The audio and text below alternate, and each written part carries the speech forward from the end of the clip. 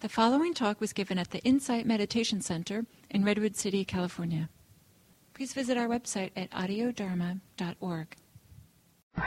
Look at the beginnings of the image of the Buddha. We start with the aniconic reminder of the stone carving of the Triratna, and we'll just kind of show you the differences, kind of an array of differences you have. I won't get into the dates and the times. If anybody wants them, I do have them up here. But this is Thai, this is Khmer, this is Japanese, this is another Thai, Tibetan, and this will be a surprise. It's a composite.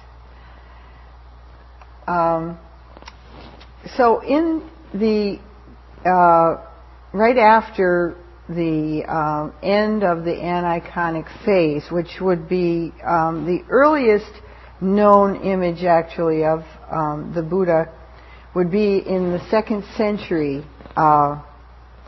AD. And this is a very early one from an area called Mutra, and it's very well known for its red sandstone.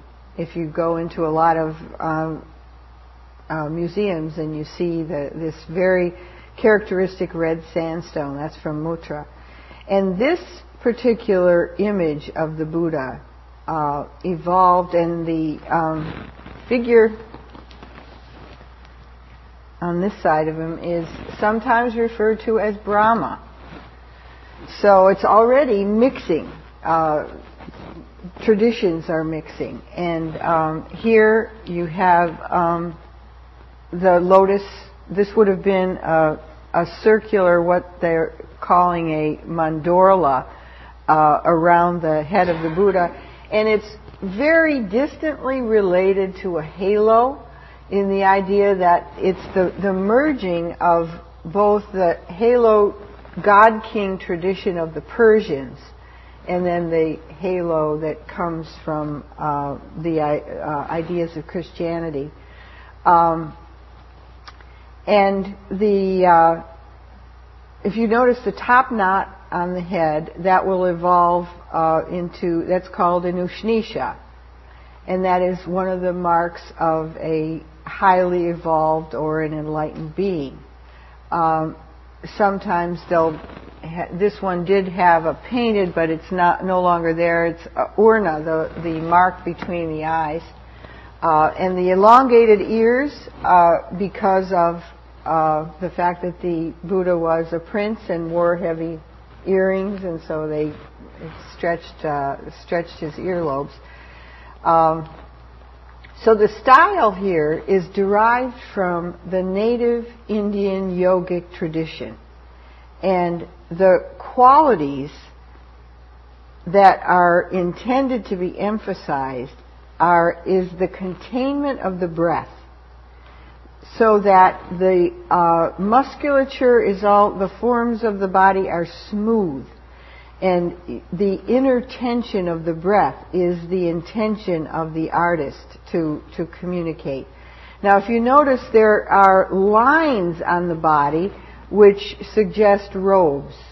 Well, another one of the prescriptions in the qualities of a highly enlightened being is that the body is so radiant that it radiates light right through the cloth. So you will see only kind of a linear indication of a robe, suggesting that the light, the inner light of the body, is coming through.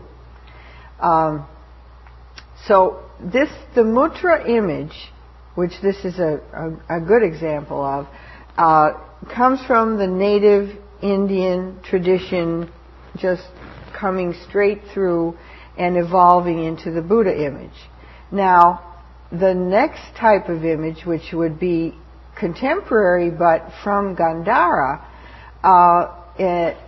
is influenced by the Greco-Roman tradition and Alexander the Great. And you see, instead of just a simple top knot, you see very articulated hair, curly, and a mustache, and very more portrait-like physical features, and here is the urna in the center of the eyebrows.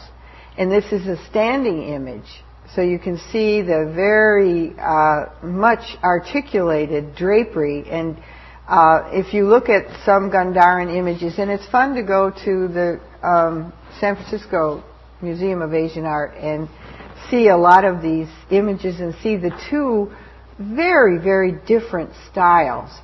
And the styles somewhat merge in the Gupta tradition, which is, I have to say, is one of my favorites, because it's just this very incredible combination of the two, and the qualities of for instance, the transparent robes, but the linear, the lion-like shoulders, the proportionality is taken very, very much from that tradition that had been developed over the years of, I think it's 30.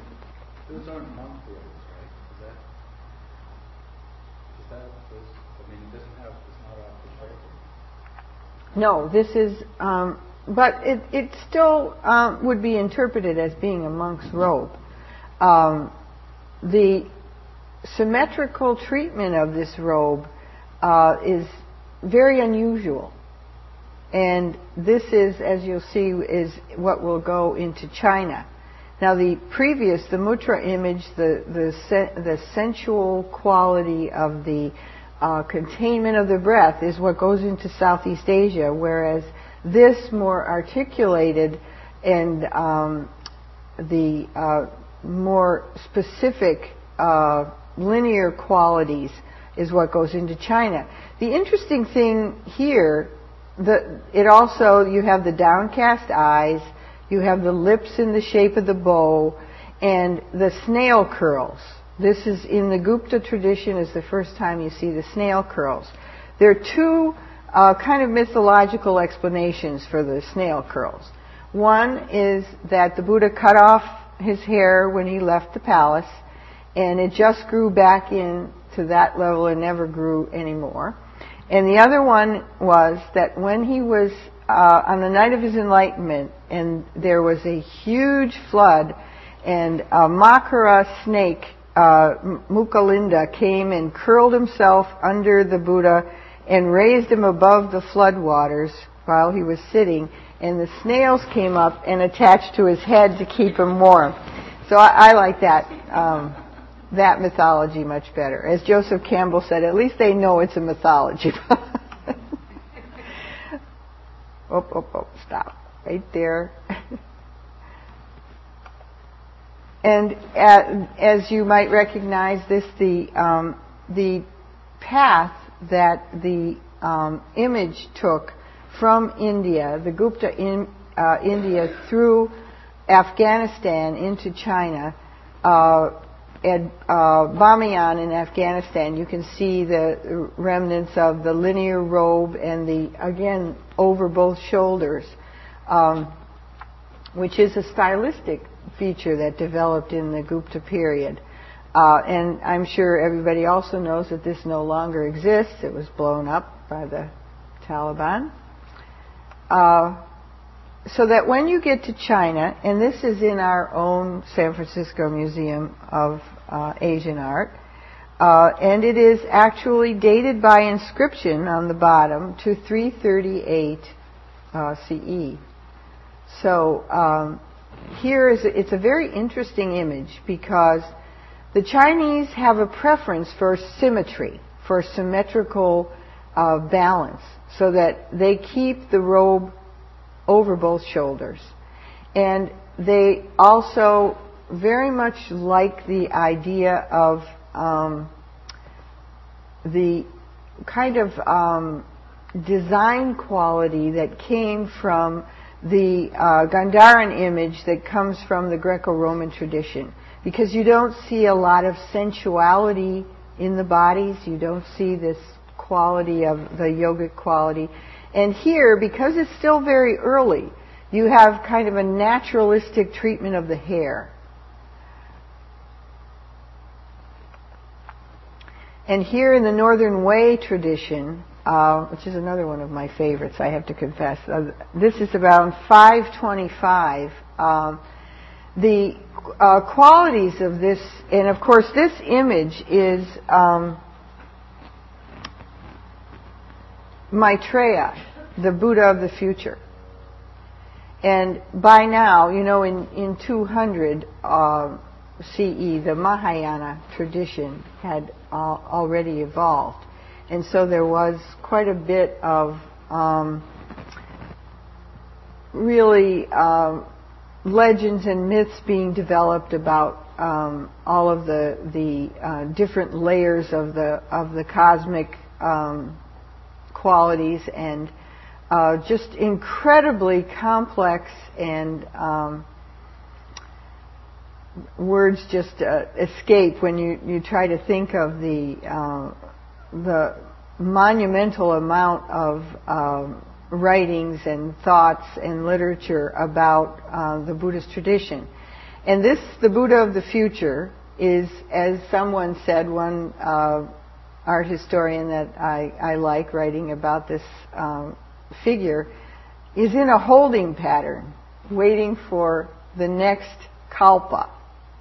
So, and you have the apsaras, the angel type figures flying around, and then the monks at either side.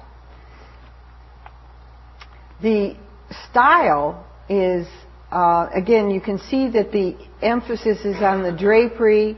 It's almost like drawing in space with sculpture. Very calligraphic. These forms could easily be turned into brushstrokes.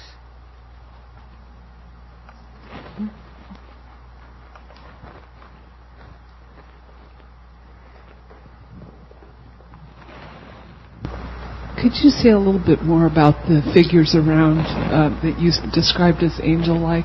What's the intention of those figures, or what's being said?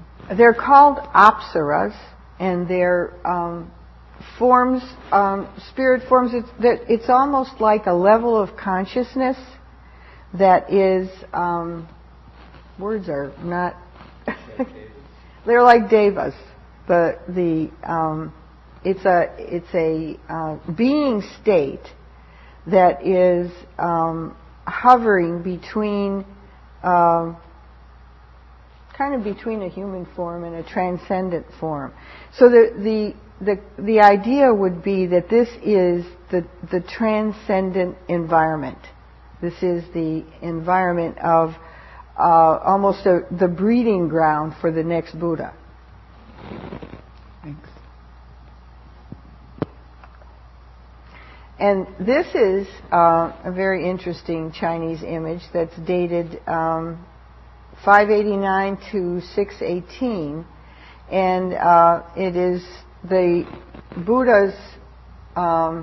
This is the Buddha of the future, and this is the Prabuddha Ratna and Amitabha Buddha having a kind of intellectual dialogue about the suttas. And here you see, and this is a very interesting and important kind of observation. If you look at this image, let's see if we can.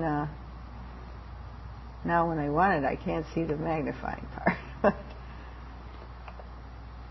Right here, this could actually come. This is the Shui dynasty in China, and this could actually come from a court figure, so that the imagery of the Buddhas and the imagery that is made for the Chinese imperial court at this period of time is very closely shared. So, and here again you have the apsaras with the idea. You can see how they've kind of gained weight in this dynasty. This is the one that comes right after the Northern Way.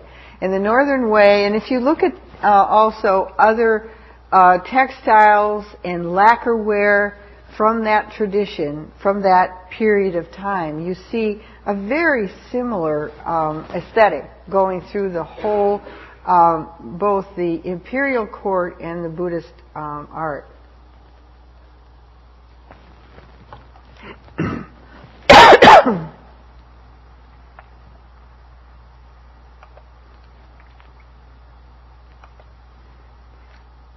And here, again, to make the point of the sensual kind of yogic tradition, the simplified muscular form, the emphasis on the breath is what travels to and through Southeast Asia. And an example of the Borobudur image, which is around 750. And again, the Thai image. The Thais take pride in the fact that their Buddha images are probably the closest to the narrative of the qualities of an enlightened being, which of course makes them less and less portrait-like, or less and less what we might call realistic or naturalistic.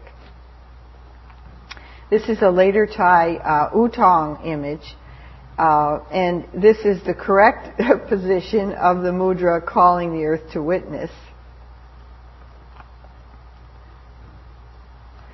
And this is a Burmese image. Now the Burmese evolve a very, very compelling style of image, starting especially in the 11th century, where they merge the image of the Buddha with their ancestral deities called Nats, and it's G-N-A-T as it would be translated. And you will see, I had the good fortune of going with a group from the Thai Museum to Burma in 1970, and going to the monasteries and doing a lot of photographing, and going to some of the houses of some of the people and seeing the ancestral shrines in the backyard, and they would contain the image of the gnat. And the Buddha, the difference in telling the Buddha is that the Ushnisha is here, and this has got to be about a 1/4 inch of gold leaf on top of the head of the Buddha, the Ushnisha. And he is also, this becomes a very common mudra in Southeast Asia, the calling of the earth to witness, the very beginnings of the teachings. And sometimes you'll have a decoration on the robe, and most often, though, you'll see, the robe will seem transparent, in keeping with the prescription that the body of the enlightened one will shine right through any clothing. And here's another. What was the mudra on the Borobudur Buddha? The one. Oh, that's the teaching mudra. We're going to have the diagrams, and I'll enlarge those. What was, you said if they merged their tradition of the gnat? The gnat is what they call their ancestral spirit, the animistic spirit tradition.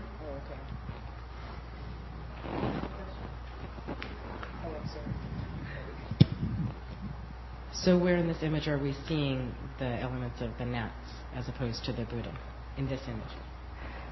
Well, first of all, the head is usually quite large, and it is leaning forward. I probably should have taken a picture of this from the side. It's slightly bent forward, and the arms, the hands are somewhat larger. So if you line up a group of Buddha images, these will be appropriately Buddha images, but yet if you put them next to the gnat, you'll have to look for the Ushnisha. Sometimes I don't see an indication of the Urna here, but also the longer earlobes that would not.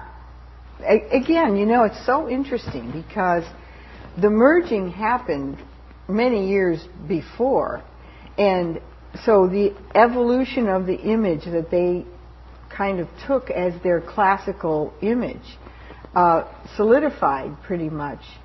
And so that you sometimes wonder after that whether some of the gnats didn't adopt some of the Buddha's characteristics. So, but it's very freely done, and it's very freely merged.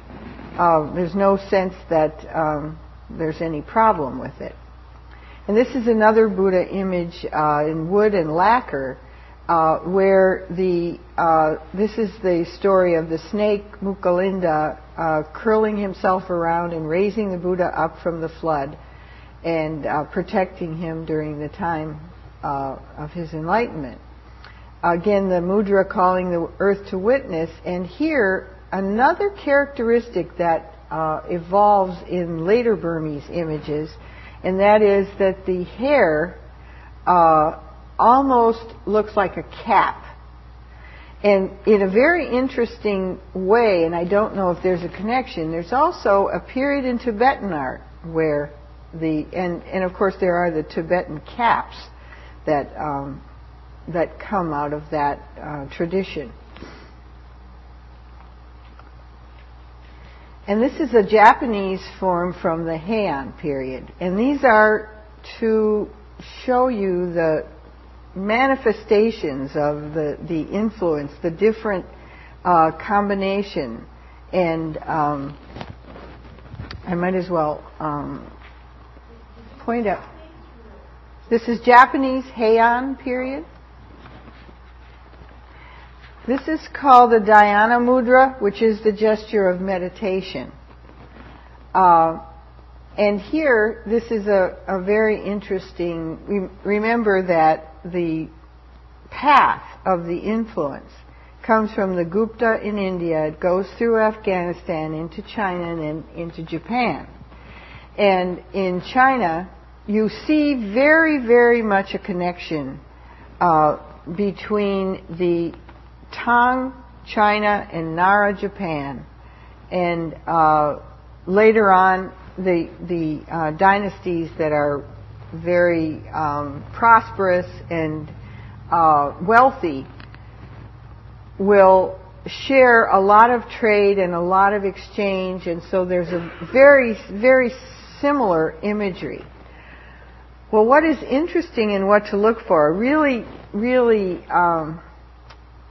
great kind of fun experience if you're into art history and looking at forms, is to really look between the Japanese and the Chinese in the forms of those contemporary periods, because there is where you can really tease apart the difference in the aesthetic, especially in the painting. You can do that because an oversimplification of it is to say that the Chinese take their guide directly from nature. So it's like a direct transmission of the spirit of nature.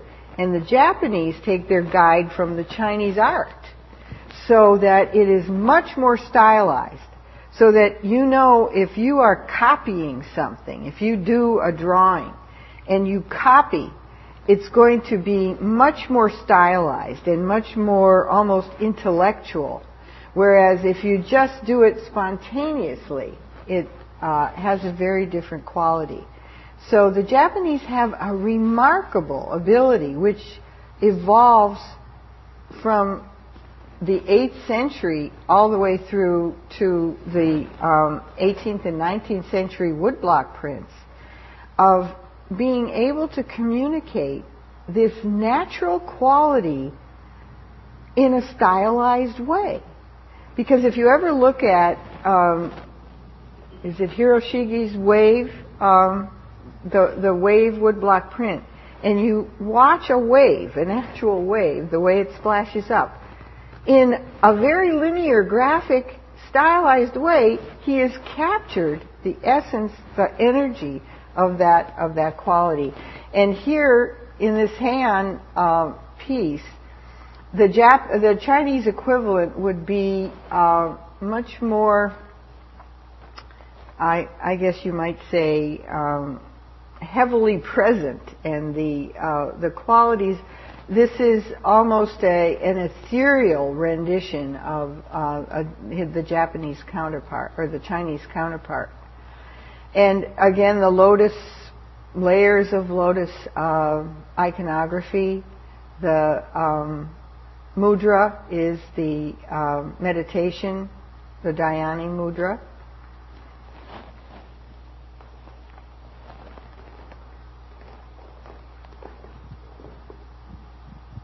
I notice that the robe now has slipped off of the shoulder, Yeah. and it's not symmetric. That's unusual, but it's still over both shoulders. But it's and that's that interesting combination, because you also have a stylization of that yogic quality in a sense. There's some of it there because you have the linear interpretation, and there's an emphasis on the kind of belly kind of protruding. So all of the qualities that come kind of floating through that the Japanese are taking to develop their image are all referred to in very subtle ways. Because I've always thought this is fascinating, the linear interpretation of the chest and the kind of circular or curved line to indicate that tension of the breath. And this is, of course, the very large, I don't know how many story Kamakura Buddha. And here again you have that articulation of the folds of the flesh, but you still have the mustache from the Gandharan Indian tradition. So, and you have the symmetrical robe, you have the linear treatment of the robe. The urna, Ushnisha, is very subtle in this particular image. The elongated earlobes. If you could see the feet, very often the feet have a wheel incised on them, as do the palms of the hands. And this is a Korean image. And the Korean image is, it's really interesting. A group of Asian art historians once got together and were trying to figure out the language to kind of define the Korean aesthetic. And earthy, organic, and where you can really see the evolution of the Korean aesthetic is in their ceramics. Because they actually kidnapped a group of ceramicists from Japan and brought them over to Korea to develop their ceramic tradition. But what they did with it was just totally different. And it's like you have this very, if we're looking at this image, he is definitely anchored on the ground. This is not an ethereal image. This is weighty, this is present, and he is definitely there. And in the ceramics you will see that the body of the bowl or the cup will be earthy, heavy, organic, present, and yet the design, the painting, will be delicate. And that combination is very quintessentially Korean. And when it works really well. It's very unique.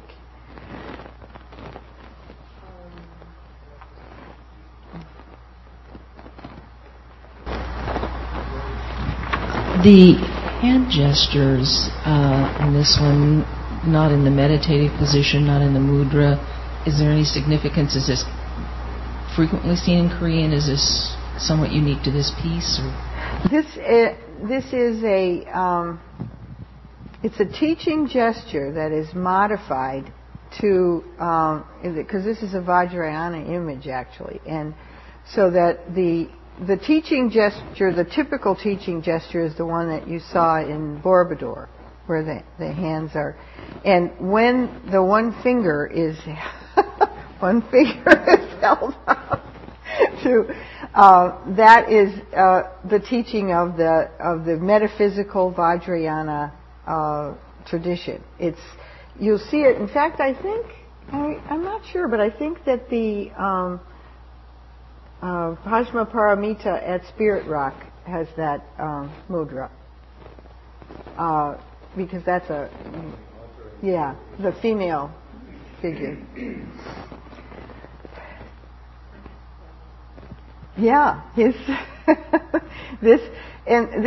is very interesting, because remember that the prescription of the image is for the broad shoulders of the lion torso, but yet the lower part of this body is much more emphasized, and that's reading the visual language. That is true. There it is. It's really anchored in the earth. It's not.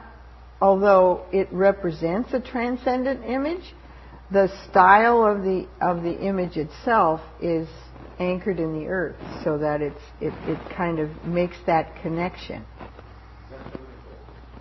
Yes, this is gold leaf. Am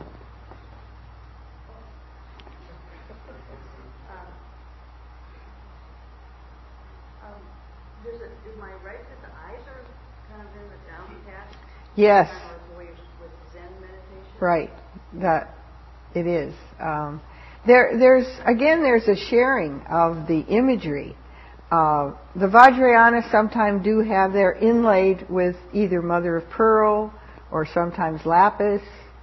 But once you get into the Mahayana, the eyes can be slightly opened. And this again is interesting because this is 12th century, so it's already integrated and mixing a lot of traditions and influences. But the main influence that came through China was the Gandharan, which was for the more portrait-like quality of the face, where you see, the face is sometimes looking like Alexander the Great in India when it first begins. But here, the face, because of the Japanese kind of in later periods, they stylized and used the symbolic dictates to create the form. So you don't have that much of a portrait-like quality. I just had one other question. Well, when did they kidnap those Japanese potters?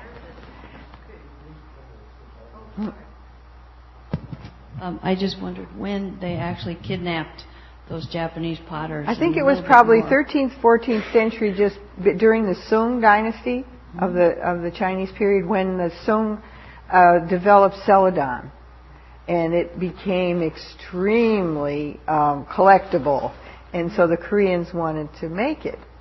And so they kidnapped Japanese instead of Chinese? Well, they were also doing the celadon glaze. The Chinese had the celadon glaze, and they mixed it with the tea ceremony pottery. So if you look at the Korean pottery, they have the shape of the tea bowl from China, like Chan China, where it's not round like the tea bowl with the bottom, but it comes more to a triangular base. And yet the quality of the clay and the body of the clay is very much like the Japanese Zen type of pottery. Okay, thanks.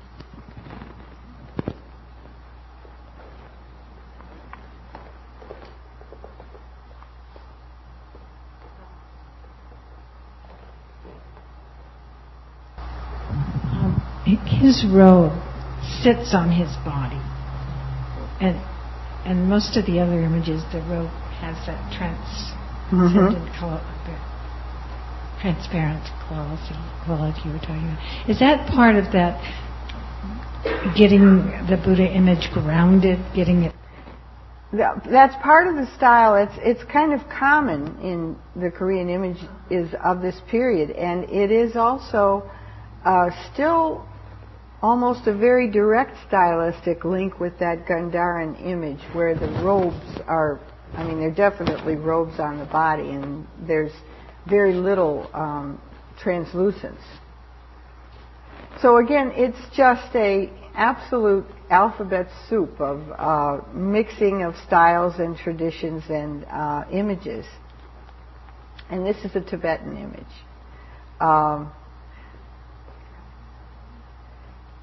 So you see and it's quite evolved. You see the robe is just indicated by a line across the torso, and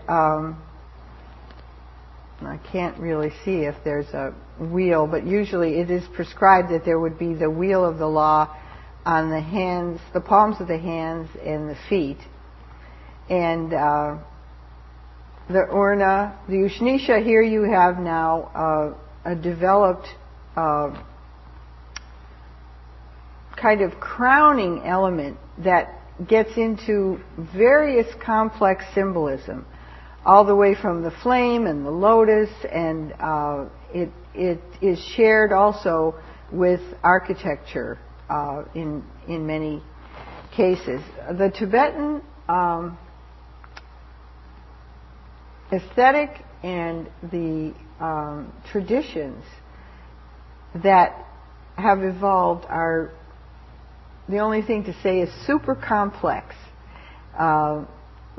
They're and also, they can't necessarily always be the same. I mean, in some books you'll read something about a symbolism, and then in another it'll be totally different. So I'm looking at the color of the hair, and I'm recalling that slide that before we showed the evolution of the stupa, and you said that the four colors, earth, air, fire, and water, and the blue was the void. Is that what that blue is about? Yeah. And in fact, it also names this particular Buddha. There's a shared identity between the Shakyamuni and the Buddha of the future. There's also, sometimes you'll see a Buddha like this and there'll be a lotus at the shoulder, and that will be another figure in the pantheon of the 10,000 Buddhas from the Tibetan tradition. And what is the left hand doing? Is that just... Let me see if it...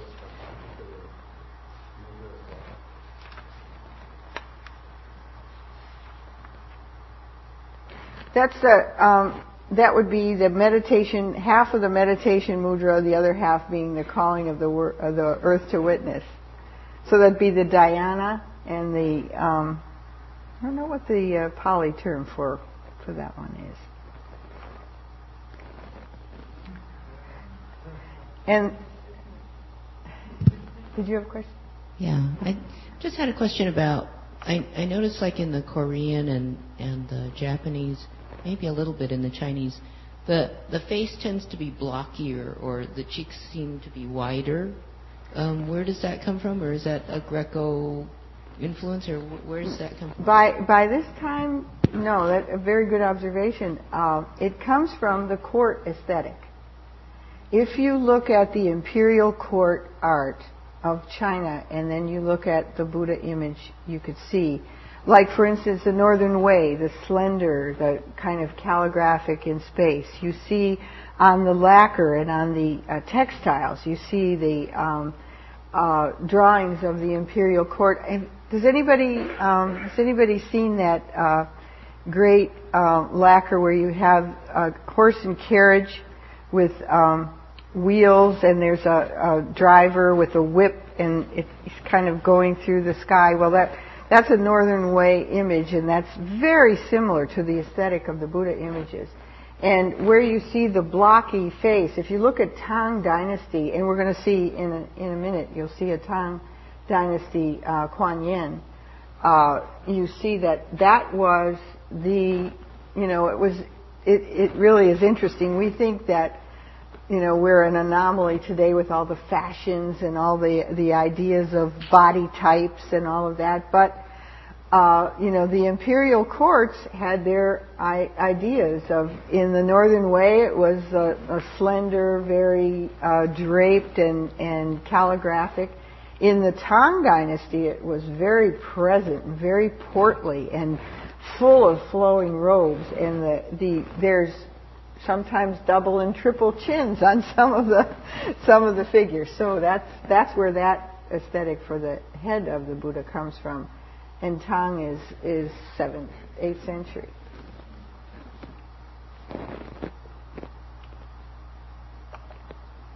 Now this is Vietnamese, and the reclining Buddha is a form that is not tremendously common and popular, but this particular Vietnamese form does carry the aesthetic, and you have the kind of linear treatment of the hair and the organic kind of growing out of the earth. And what is interesting in this image, and I think in Vietnamese art in general, most of Southeast Asia shares a connection in aesthetic to India, whereas the Vietnamese are much closer in aesthetic to China. If you look at their architecture, if you look at their even domestic architecture, it's much closer.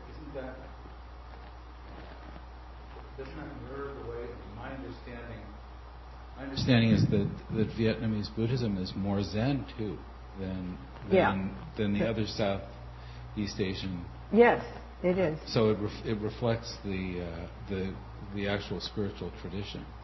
Yet it's interesting that it comes from Chan in China first, because Chan went to Japan and it is called Zen in Japan. But the Chan Buddhist tradition of what we know as Zen is what the Vietnamese take, because they don't take the aesthetic of Zen from Japan.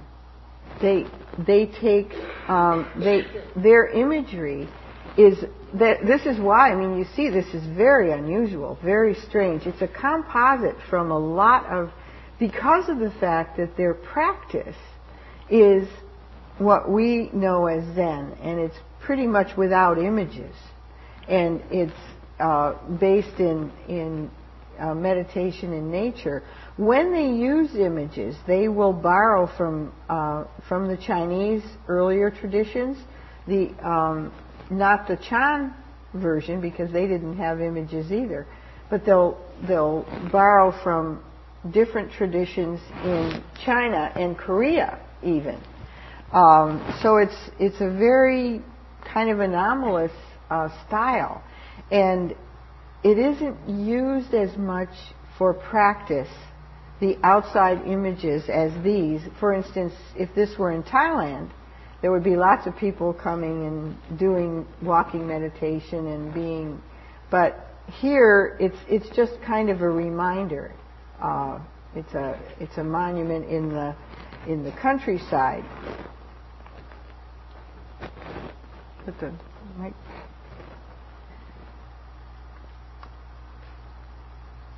Can you say something about the monumental scale?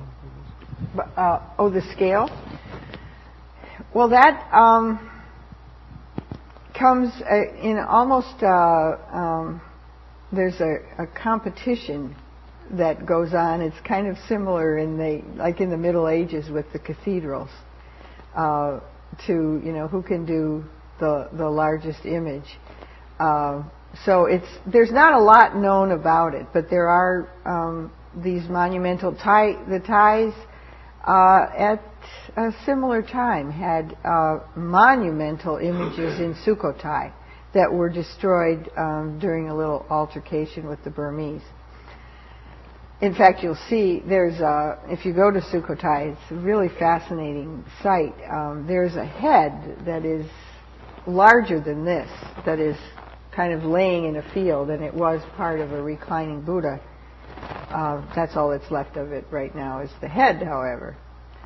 But it was a, just like every other tradition, the competition of who can build the biggest and the fastest and the greatest.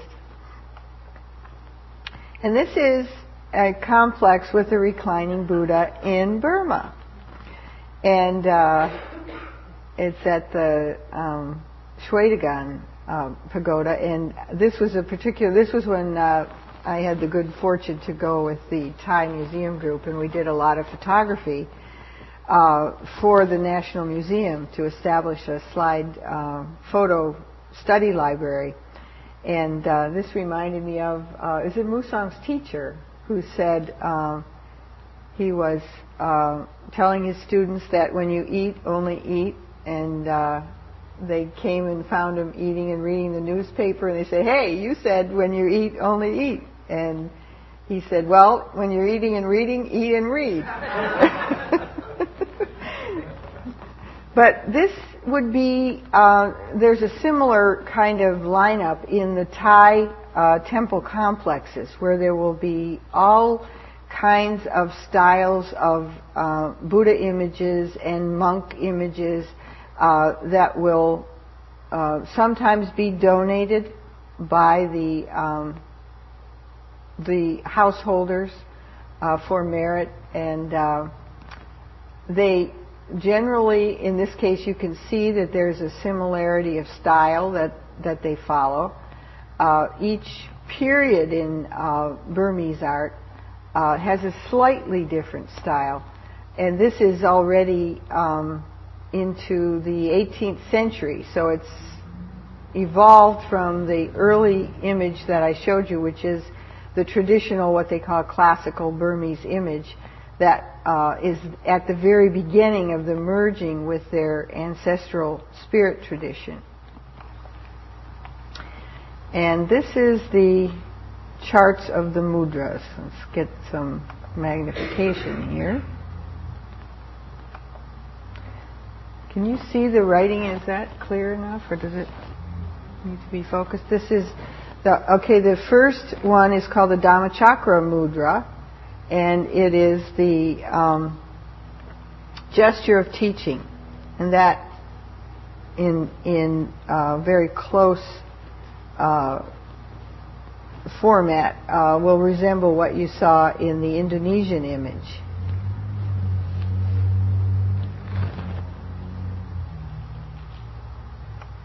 Whoops.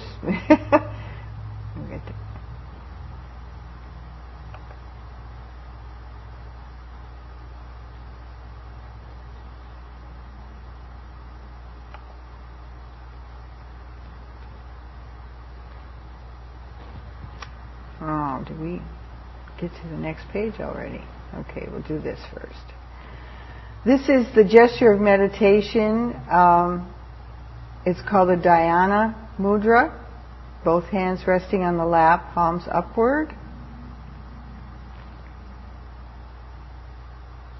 And this is the Abhaya mudra, the gesture of fear not, the right hand slightly elevated, palm turned outward, calling the gesture of renunciation also.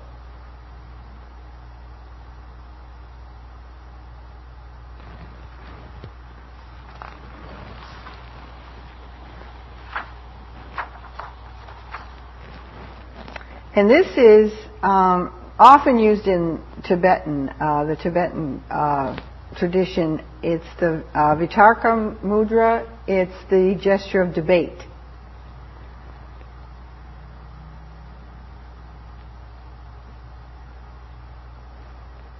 Now, I think we missed one on the...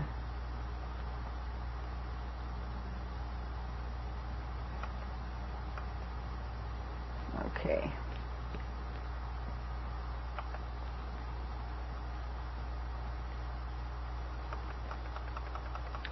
Okay, this is the gesture of warding off evil. That is not really common. You see this more on standing images than you do on seated images.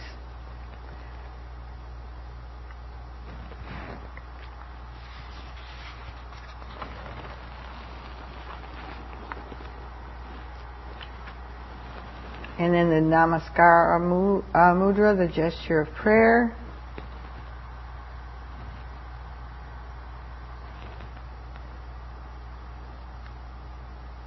And the Buddha Shramana Mudra, gesture of beyond misery, also called the ascetic's gesture of renunciation.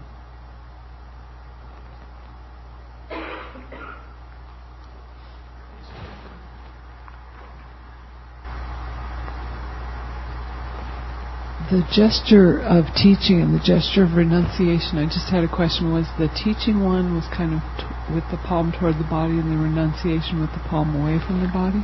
Let's look back. Let's see. Okay.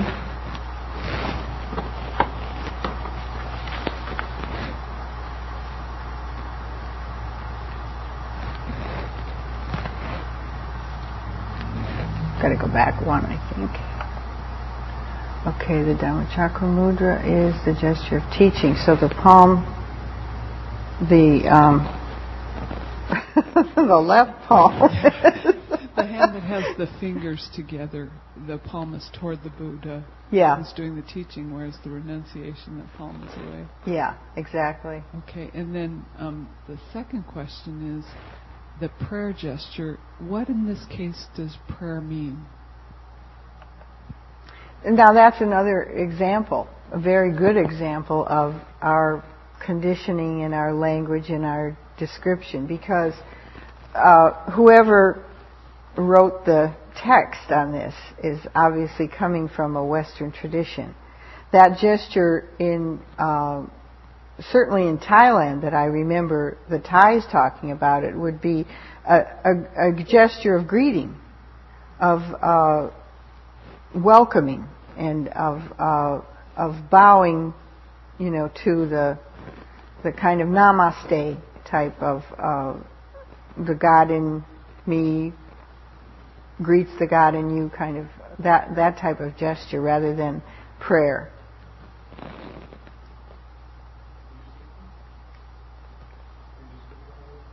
Let's see. This one. One more back. I think the compassion. Maybe this one. The bestowing of compassion. The right hand pendant with the palm turned outwards. It's called the Varada Mudra.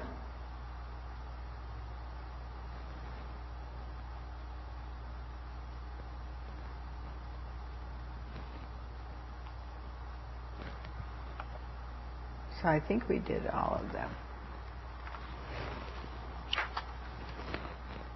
And if you notice, of the traditional ones, the calling of the earth to witness is not here.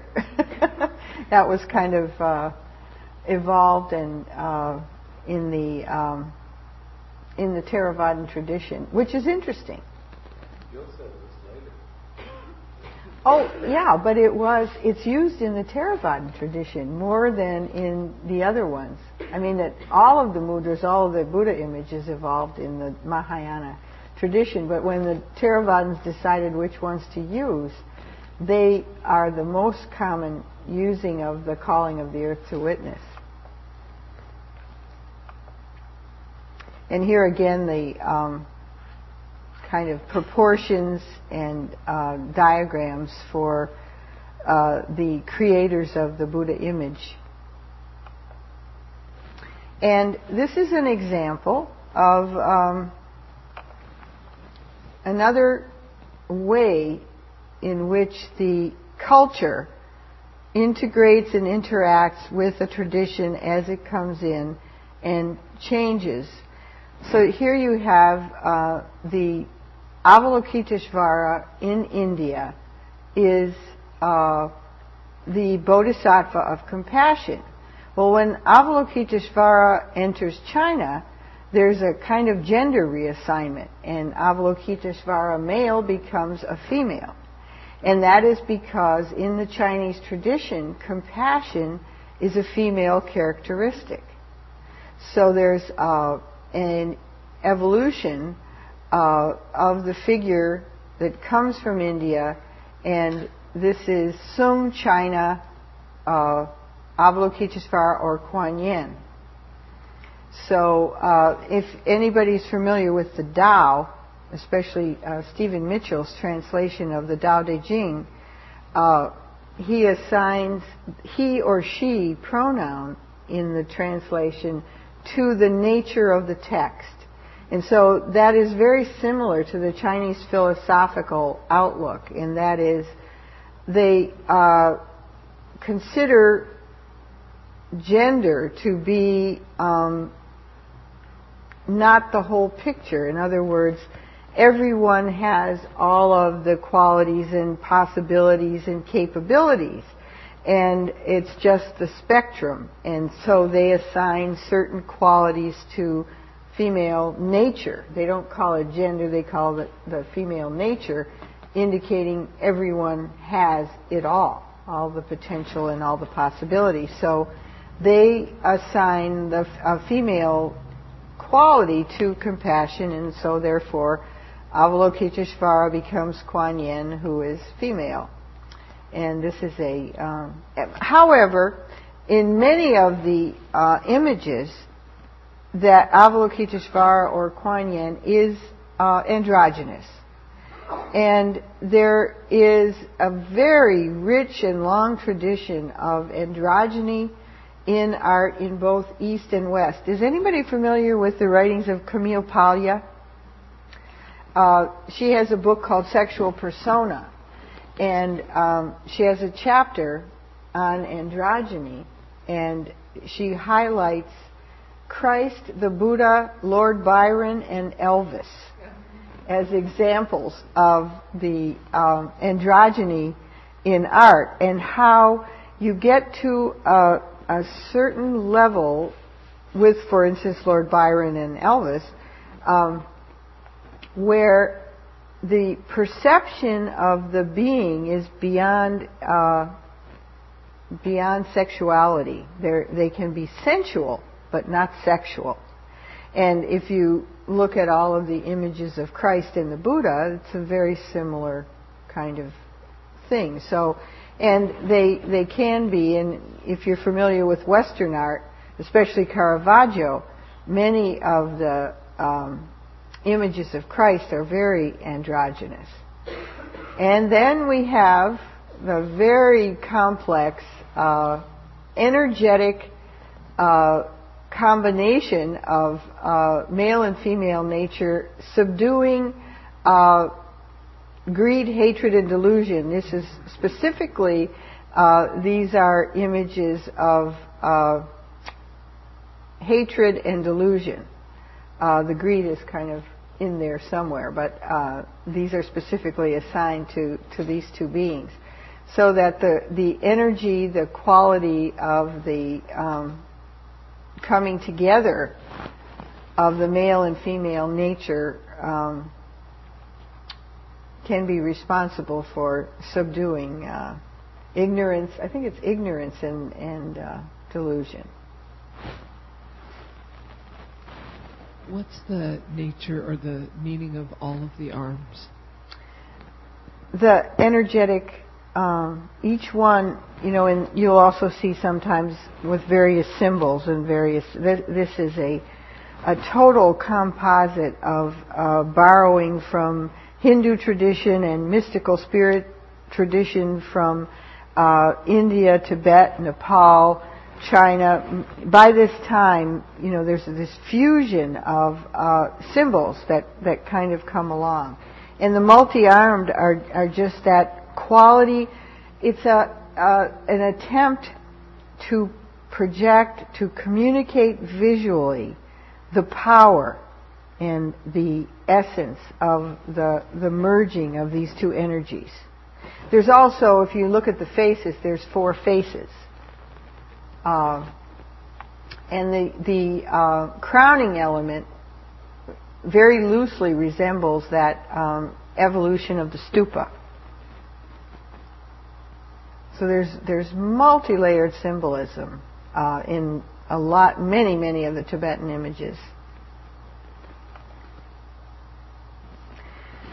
And then back to the Theravadan, you have the Buddha standing, holding the monk's bowl. This would be, because there is an Ushnisha present, this would be right after his enlightenment. There are also monks that are sculpted that do not have the Ushnisha, which would be simply a monk. So reading the symbolism and reading the visual language can tell you where you are. No. And this is a standing Buddha of the Khmer culture, the Cambodian. Oh, please stop.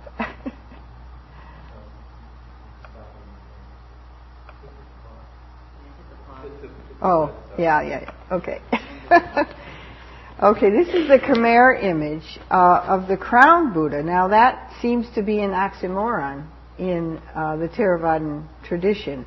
But in the Cambodian Khmer kingdom, they were associated with the Hindu tradition for a long time and mixed the Hindu and Buddhist tradition. They kind of dominated the Thai areas until about the end of the 11th century. So in the beginnings of the Thai development of the Thai Buddha image, you'll see a more similar looking image to the Khmer, where the face is much more square, the nose very often is flattened, and again, this is the tradition that comes from their own dynasty aesthetic, as well as some of the Hindu images that you can find within the ruins of some of the sites. Here you do have the wheel on the hands, and the earrings are still on the figure, but this is considered to be Shakyamuni Buddha, but crowned and with a robe that is adorned. So it's a very interesting mix.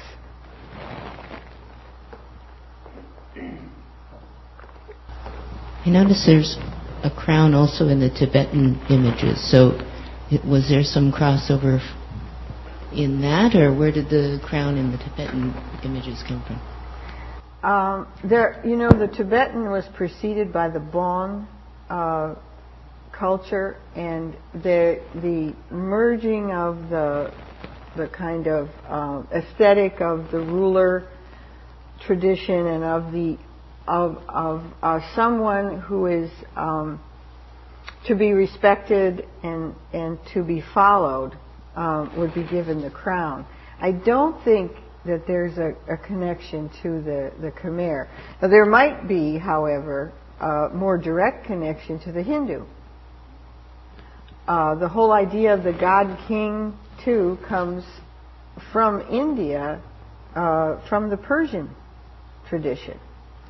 So it's just very integrated. I mean, the Persian God King is also given the credit or responsibility for having Christ turn into a king from a good shepherd.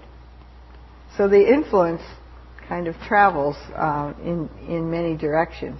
But I always thought it was very strange when we first went to Thailand and we were first introduced to Buddhism to see a crowned Buddha. And here we have the Sukhothai walking Buddha. And the prescription for all the proportions is followed directly from the text. So let's see if we can get to the next one. This is give you a sequence. Now, this is in the Bangkok Museum, and I can say this because I worked with Prince Supat, who was an archaeologist, and he was a nephew of the king.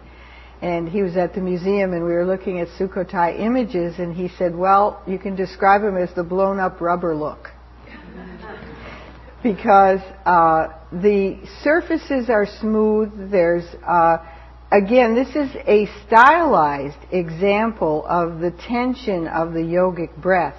It's not the Indian sensual example of the tension of the breath, but it's very much following the written prescription of how the great being would look.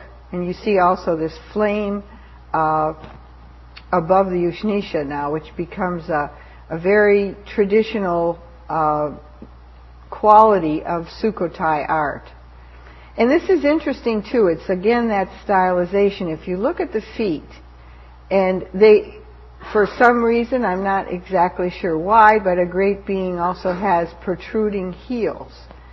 But when you look at the walking Buddha and you look at him for a while, and if you do walking meditation, it's really interesting. I had the experience once of doing walking meditation after about half an hour, and all of a sudden realizing that quality of the lifting of the heel and the foot on the ground, it was like, it was just there. And so I realized that this image, although stylized, really does have that ability to communicate that natural quality of walking.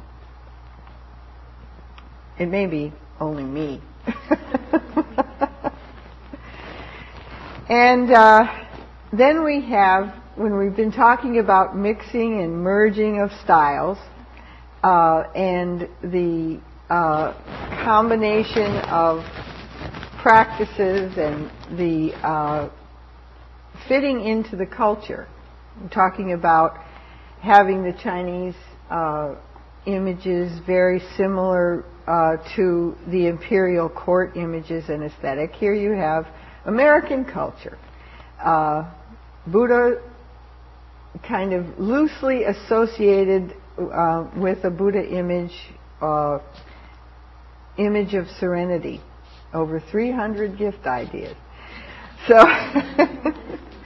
but this image is obviously taken from the style of the Buddha image. It is simplified, certainly not, and it's somewhat androgynous, if not going towards the female side. And it obviously, for those who know Henry Moore, it's taken a little bit from Western influence. And given the fact that Henry Moore was influenced by Asian forms, it's come around full circle. And then you have the image we started with, which is a composite. This is an Australian artist, Stengel, and you have here kind of a composite of the Tibetan and Thai face. This kind of widow's peak here is usually not, doesn't appear in Tibetan art very much, but it does in Thai. And he is holding all of the household repair tools. And this afternoon we're going to look at some interesting images of 20th century art, this one being a late one, but starting with the 1940s through the end of the century.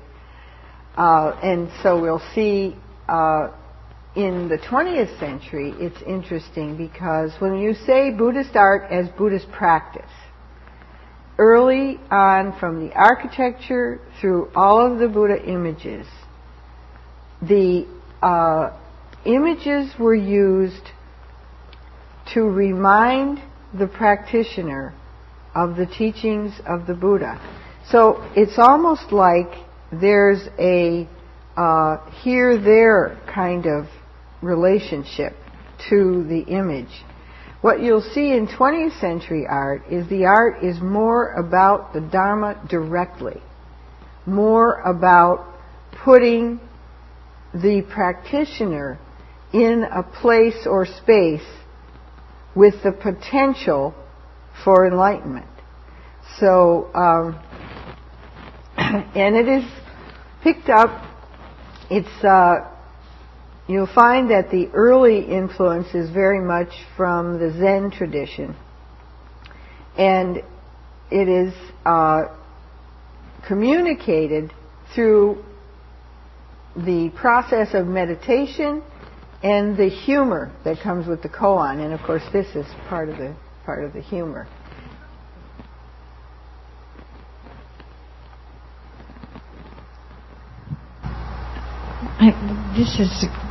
This is my question consideration. Now, I could see that the early images were objects to further the practice, or to bring you to the practice. But this just seems like a humorous. It seems like the making of art, not rather than the making of a religious. Coming from the process of making art rather than coming from the process of devotion to.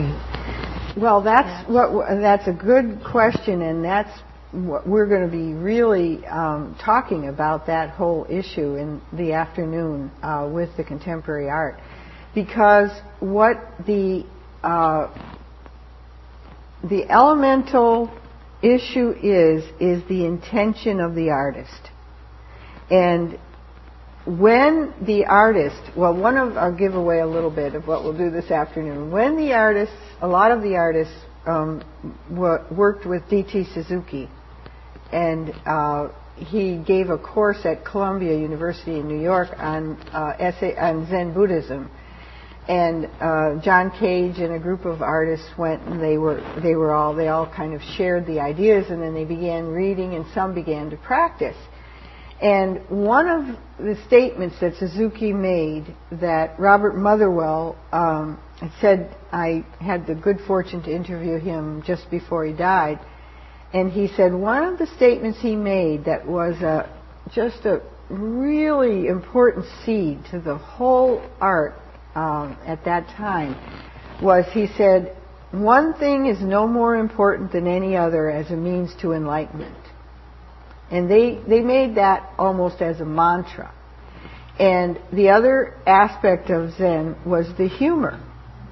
And so the humor was considered to be something that displaces you from the idea that there should be any worship or devotion. Because the other statement that they carried was, if you see the Buddha on the road, kill him. And so this is the same kind of, in fact, I don't know if anybody has ever sat with Anam Tubten Rinpoche. He is a remarkable Tibetan teacher. And he says in his, he's about 40 years old, and he came from Tibet 17 years ago, I think. And his students, he says, some people just need things to worship, and they need things to, and he said, I don't allow any prostrations, I don't allow any bowing, I don't allow any of the mandalas or images to be used in the way of worship. He said, but some people just need something. So he said, I decided to give them something. If you need a mandala, you use a Santa Claus mandala, and your mantra is ho, ho, ho, and you say it 1,000,000 times. So this is in that same spirit, trying to get away from anything that could be contextualized as something other than self. And humor is one way that American artists decided, after taking, as one of the artist said to me in interview, when you begin the practice and you take this consciousness into yourself, it changes the way you tie your shoes. So it's likely to change your art. So it really is the intention behind it. And the intention behind this image is to displace any kind of separation or that reverence that the Tibetan teacher refers to also, that sometimes can be on the Buddha on the road. So that's why it's very interesting that the evolution of Buddhist art has come from the early giving space, simply a mound to circumambulate, to remember the teachings of the Buddha, and then you have this panoply that develops over time that in a way is detrimental to the true practice, and that is the idea of worship, or the idea of this almost false reverence to something outside the self, to an image. So that's been the well, you'll see this afternoon that a lot of surprises.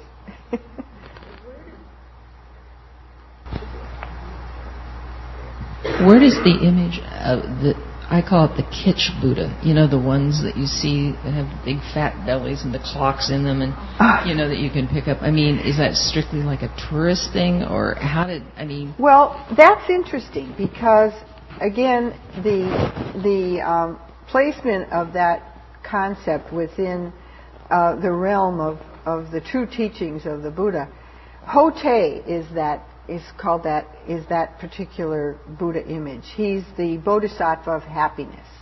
And he is one of the few images that is painted by the Japanese.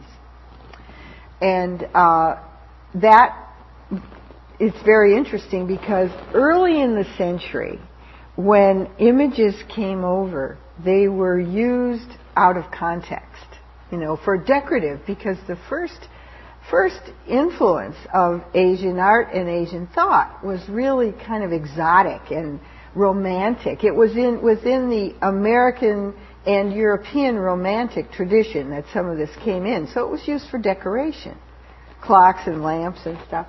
But I went with a friend of mine to Chinatown who was doing a thing on... He teaches at the University of Sydney, and he was doing a project on souvenirs.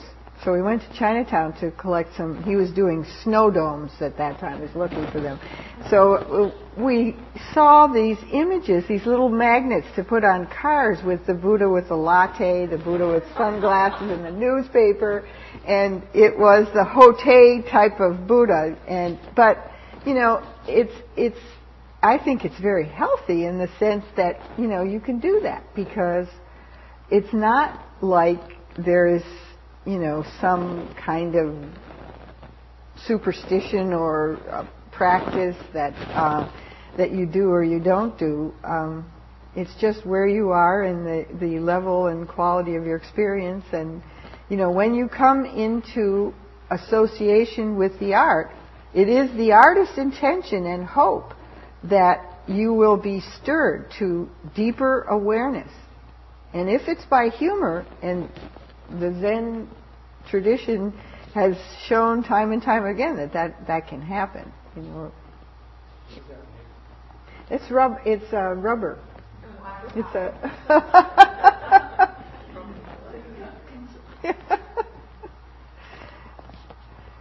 and it has in the bottom. It has all the traditional, the elephants and all the monks and all the traditional kind of echoes of the past. Let me check it. Rudolf Stingel, 1994, urethane cast rubber. Okay, so I think this is...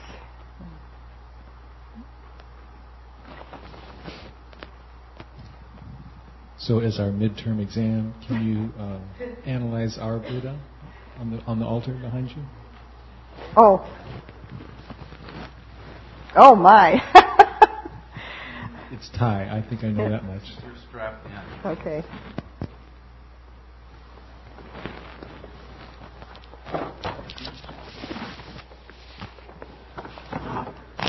Whoa. I got it. Face, yeah. I can do that. You don't have a hand to do this. So. There you go.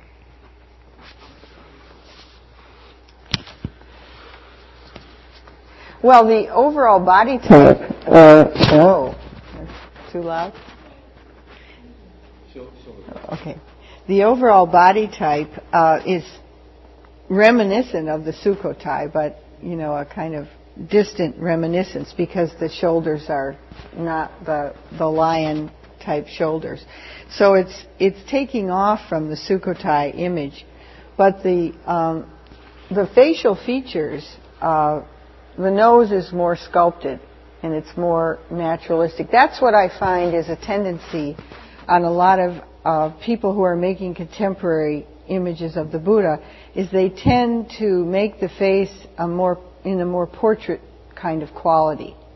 The nose of the Buddha is supposed to look like an eagle, because that was another one of those symbolic references in the major marks of an enlightened being. And the downcast eyes are authentic. If you look at the snail curls, they're rectangles. So they've been quite stylized. However, the flame, it's kind of a merging of symbolism of the flame and the lotus. This could be found in Sukhothai.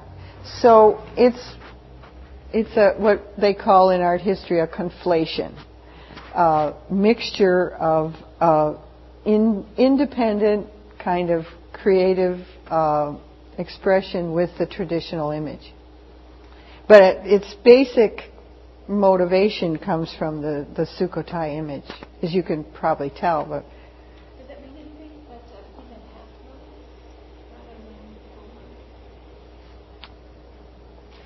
no.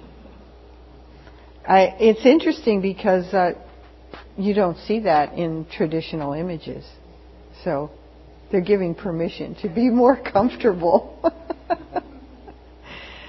I know it's Spirit Rock.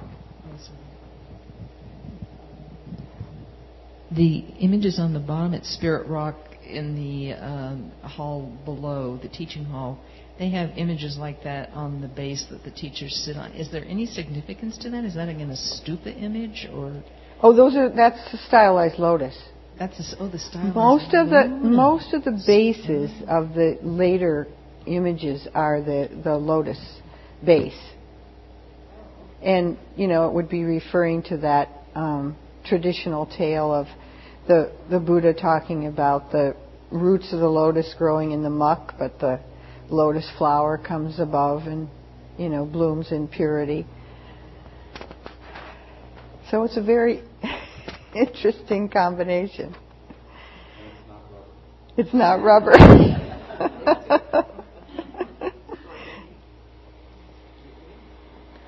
Oh, it does follow the Sukhothai pattern of the robe, where the one side of the robe comes down and is supposed to just touch the navel.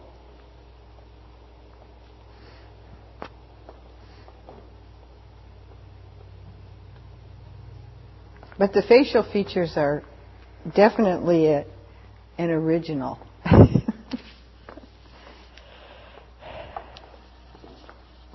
I think this is the last one. Let me just check. Yeah. So, are there any other questions?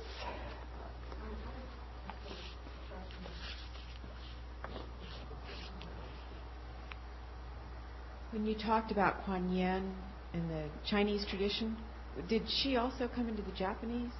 Is she also depicted in Japan? Okay. Oh, yes. Okay. I think Avalokiteshvara, Kuan Yin is in every tradition. Although, come to think of it, I didn't see any in Thailand. No, it's not. It's a Mahayana tradition.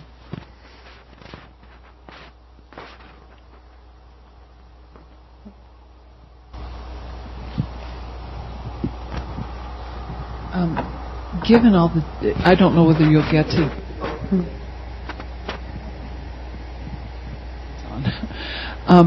I wonder if this afternoon you'll talk a little bit about all the different types of figures in Buddhist art. You've talked about different types of Buddha images in the Avalokiteshvara, but there, particularly in Japanese art, there are all these, different kinds of figures, and I'm curious about those. Well, this afternoon we're going to be talking about 20th century. Oh, okay. So but you could suggest a good resource. Oh yeah, I have lots of lots of bibliography on that.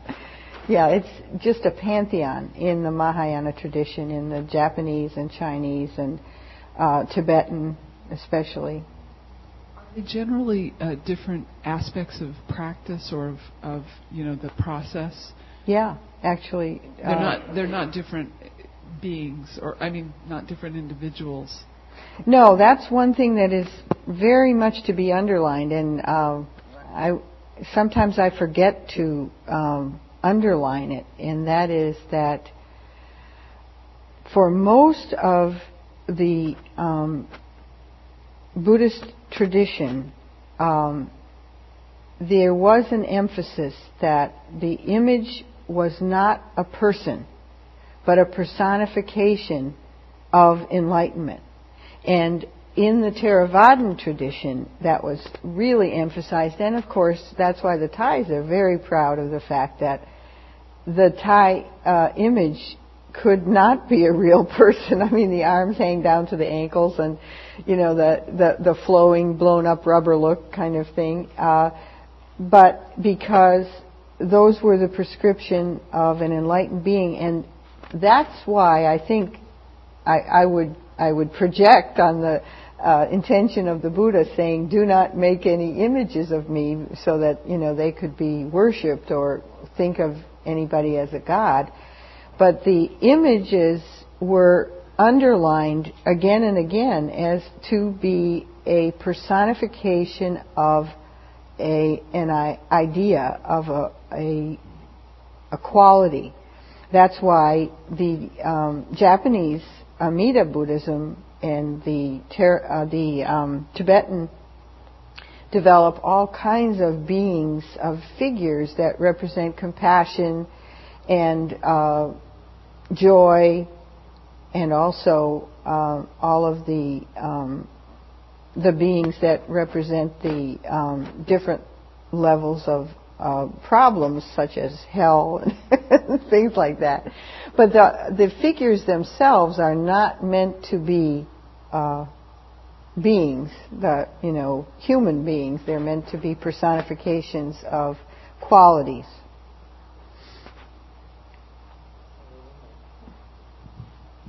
Again, though, do we know, was there a particular event or what really allowed people to start making images of the Buddha? I know even though he said not to, was there a turning point, an event that created that? Well, once Buddhism became really flourished and became associated with the ruling classes and the courts, and you had the impact of the Greco-Roman tradition, where they brought a lot of images with them and had images made. And then you also had the Jain tradition in India itself that started to make images. So it was this competitive quality. And of course, there's a beautiful dialogue in the Mahayana sutras that talks about the almost the permission to make images. It's this back and forth between there's nothing anyway, and since there never was a Buddha and there never was enlightenment, and it's a very Zen kind of argument, but it's just beautiful and just hysterical. It's kind of like, if you're familiar with Western art, the dialogue that went back and forth between Botticelli and the Medici about permission to paint the first nude in 800 years in the Renaissance, where one of the I forgot who it is, the priest says to Botticelli, "Just think of her as the Virgin Mary, and you'll paint her with purity and light and no guilt. So it's a kind of similar to that in that fact, well, it's okay to make images because, there never really was a Buddha and there's no such thing as enlightenment and everything is empty anyway, and so we can just use it as a reminder. But it is, I think it's probably a little after about 200 AD.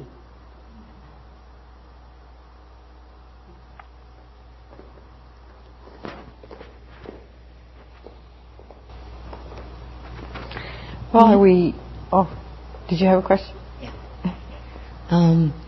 You haven't really talked much. You kind of alluded to, when you were talking about stupas, about mandalas, and I don't know that there's much in the way in the Theravadan tradition of mandalas, but I know, for example, the Tibetan tradition has a lot of mandalas. There isn't in the Theravadan tradition. And the mandala is essentially fully and extremely developed by the Tibetans. And we're going to see one this afternoon because it was also very influential on contemporary artists. You know that Jung got involved with mandalas and actually painted some himself. And he was an important carrier of these ideas and a kind of spur to a lot of the artists to get involved and investigate them more. They are a cosmic diagram. And the original stupas were the evolved stupas that we saw like in Nepal. That was considered to be a similar laying out of the different levels of, also the levels of experience. So there's many layers in the kind of generation of these concepts and these that lead to the architecture and that lead to the art that overlay each other and merge. But I do have a mandala this afternoon to show how it plays an important part in influencing 20th century art. Is there a reason it didn't get into the Southeast Asian? Well, the Theravadan tradition is kind of the idea of worship and the idea of looking for something outside is not very receptive to that.